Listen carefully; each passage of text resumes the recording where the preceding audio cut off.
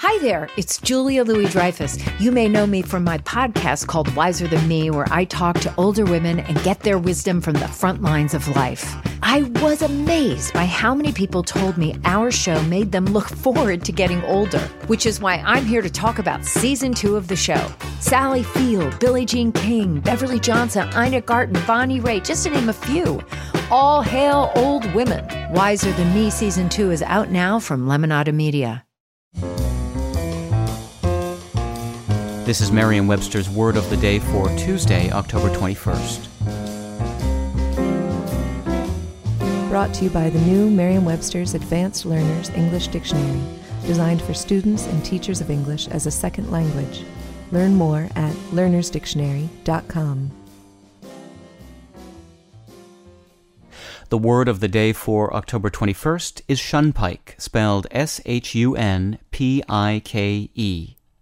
Shun-pyke is a noun that means a side road used to avoid the toll on or the speed and traffic of a superhighway.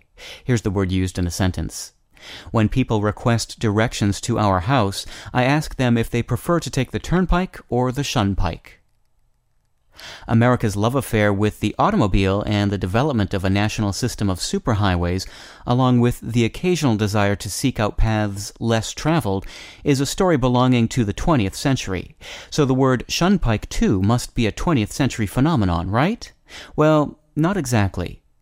Toll roads have actually existed for centuries. The word turnpike has meant tollgate since at least 1678. In fact, toll roads were quite common in 19th century America, and shunpike has been describing side roads since the middle of that century, almost a half a century before the first Model T rolled out of the factory. With your word of the day for Tuesday, October 21st, I'm Peter Sokolowski. Visit the all-new learnersdictionary.com, the ultimate online home for teachers and learners of English. A free online dictionary, audio pronunciations, custom study lists, and interactive exercises are available now at learnersdictionary.com.